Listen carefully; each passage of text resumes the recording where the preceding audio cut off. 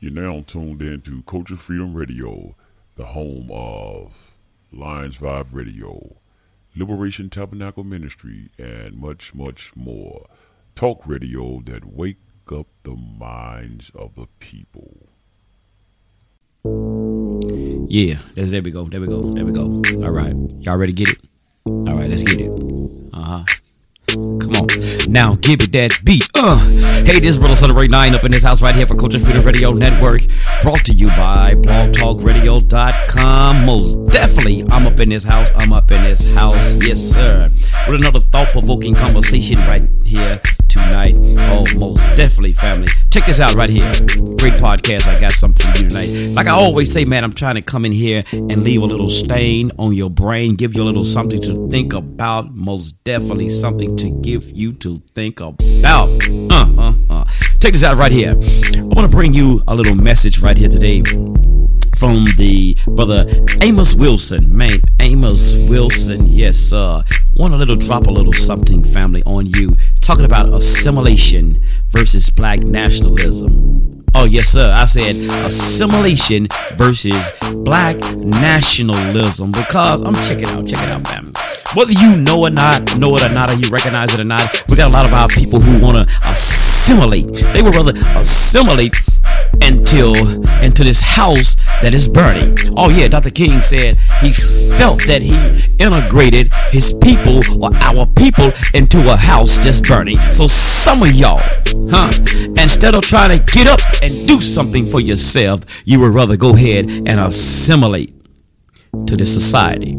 And you're trying to teach the rest of the people, man, look at here, don't get up and try to do nothing for yourself. Just come on over here on the other side and just assimilate. Just come on in the house, sisters and brothers. Come on in the house and we all can be house Negroes. Yeah, so that's what we got right here, man. I want to just play this clip tonight. Brother Amos Wilson, that's what he's going to be dropping it on, man. Talking about assimilation versus black nationalism. Yes, sir. Come on, y'all. Put it around, give yourself a round of applause. Thank you all for always tuning in right here to the Culture Freedom Radio Network, because we most definitely in this house. So we're going to get it right here with Brother Amos Wilson today. Yeah, assimilation versus black nationalism. Yes, sir. Here we go.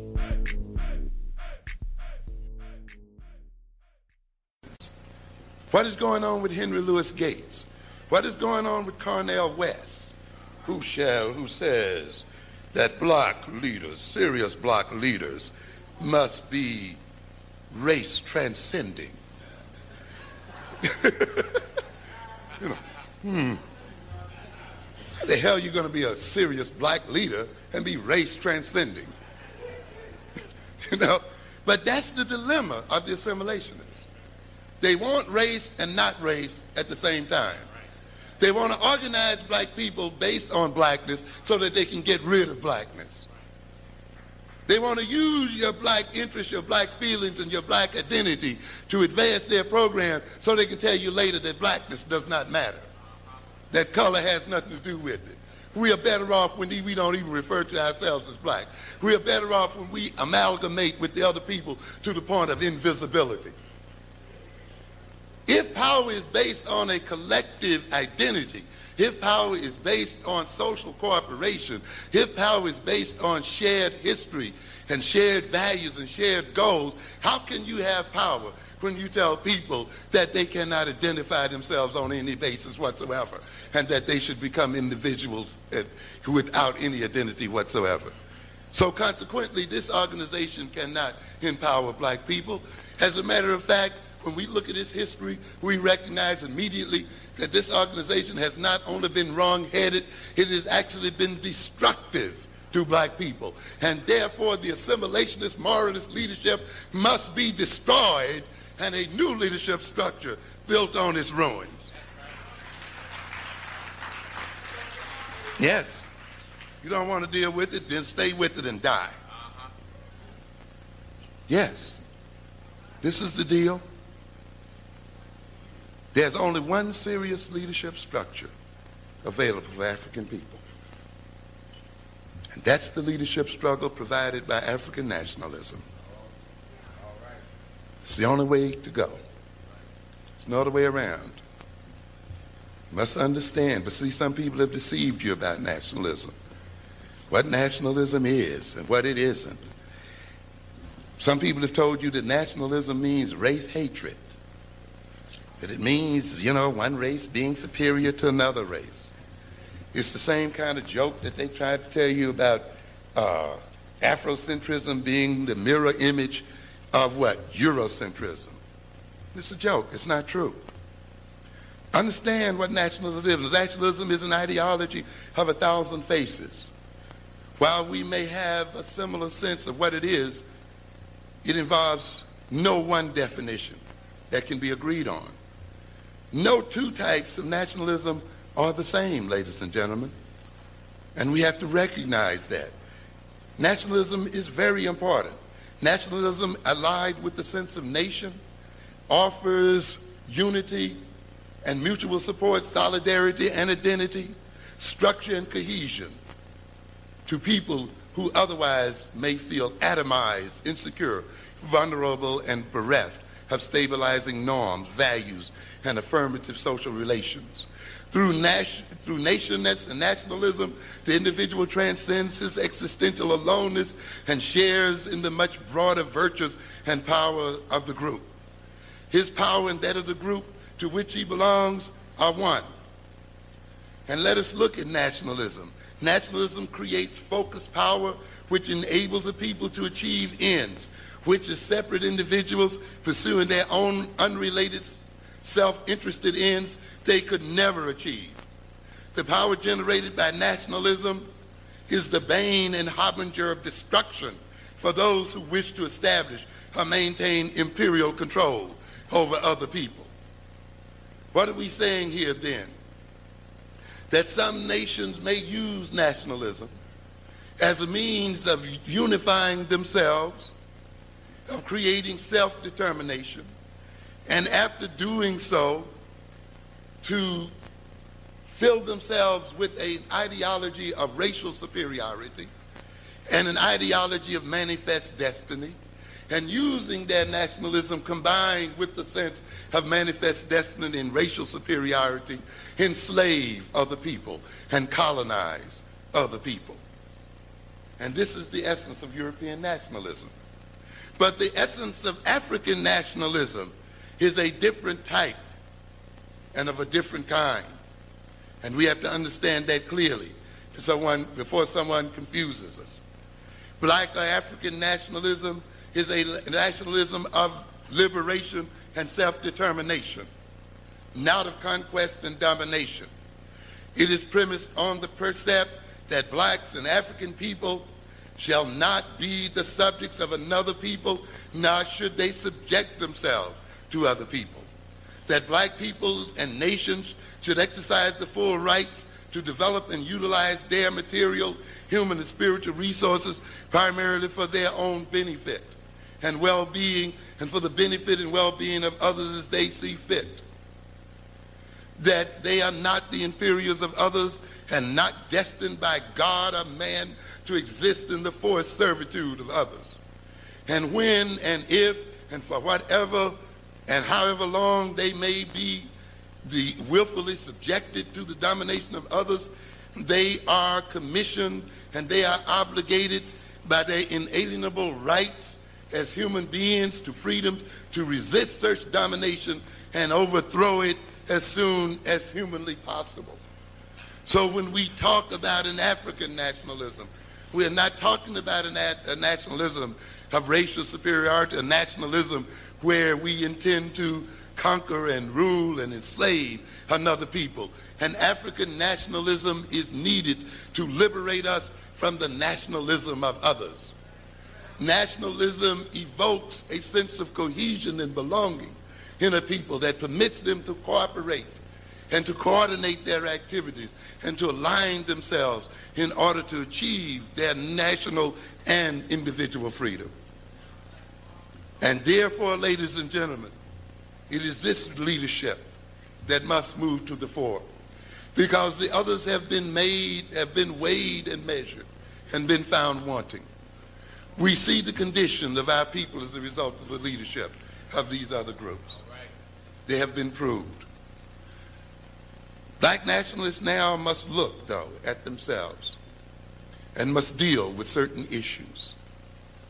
And we'll deal with these at another time, but we must recognize that we have to deal with what we call cultural nationalism, that you just can't have cultural nationalism without a solid program tied to economic development, tied to direct military development. It must be concrete. It is not enough to dress in clinty cloth. It is not enough to talk bad black talk. It's not enough to just talk about race, pride, and so forth. You must be fully a part of a national organization. While black cultural nationalism has transformed the consciousness of many African people, it has yet to transform the economic, political, and military position of our people. And this is due in great part to the absence of organization and the absence of the black nationalists, as you have pointed out, to develop a black nationalist party in America and a nationalist party that is international in its scope.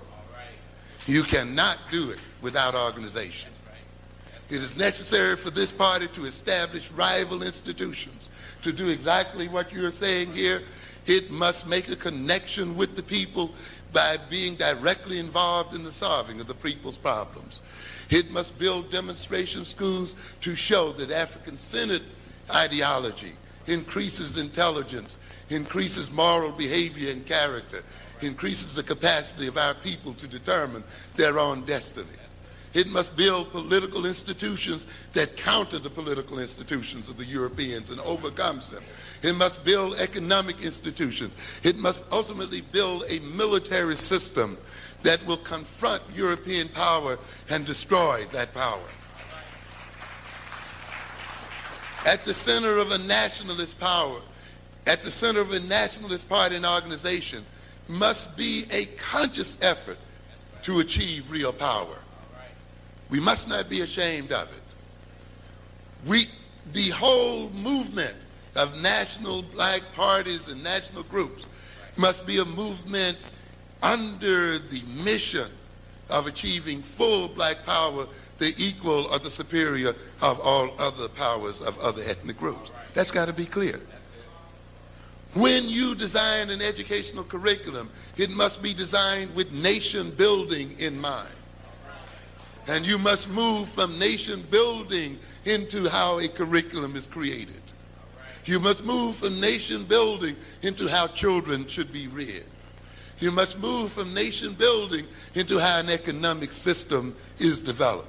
But you must have a leadership structure in black nationalism that is imaginative, that is creative, that has high vision, that is not limited and not reactionary, not a retreat from confrontation with the world, not an ego-massaging black nationalist leadership.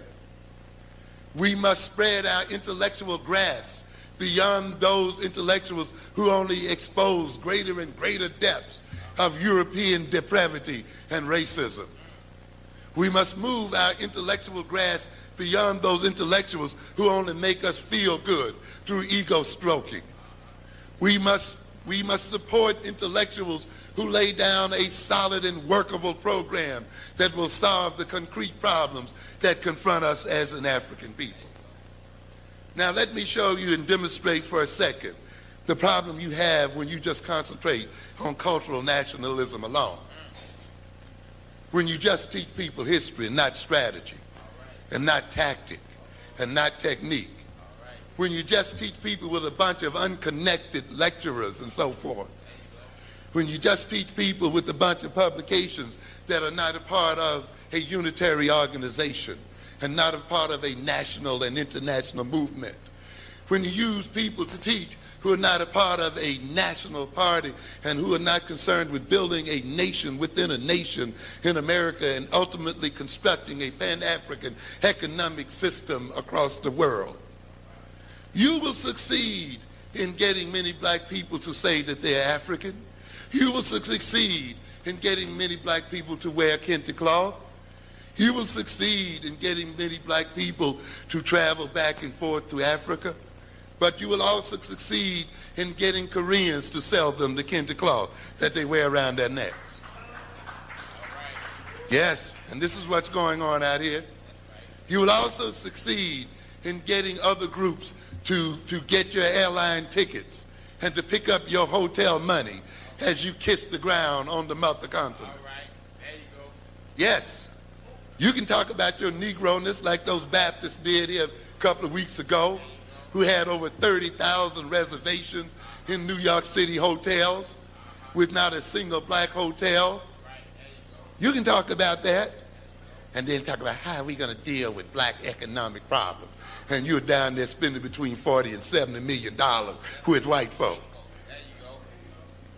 Yes. The greatest threat to black people today is church-going black folk and law-abiding Negroes. Yes. If those Negroes had spent half the money in Harlem that they spent downtown, they would have inflated the Harlem economy like Mansa Musa did when he went to Mecca. You understand? Negroes sitting in hotels talking about black problems, building no hotels. $3 billion a year black people spend in terms of traveling. Yes. Not one hotel except the Howard Inn in Washington, D.C., and they have to beg you to have a conference there. Not a convention center anywhere. And now you got the ultimate insult last week when a white-owned company using a name called African Pride, because you convince people it's great to be African. And I've seen the package, a beautiful container, red, black, and green. Beautiful words, African Pride. If you didn't know this country was owned by whites, you would buy it with pride. And what is this the result of? Cultural nationalists having changed the consciousness of black people, and black people buying in terms of that consciousness, but buying it from whom? Other people. And those other people now challenging your own right to use the word Africa and African. So, ladies and gentlemen, I join with Brother Maddox here this evening and other black nationalists in saying we are now ready to take up the gauntlet. And we are now ready to organize and create an organism by which means we can empower African people in America and the world over. I invite you tonight then to join with us. Thank you kindly for your attention. Dr. Amos Wilson, let's give him a big hand. Dr. Amos Wilson. When we start the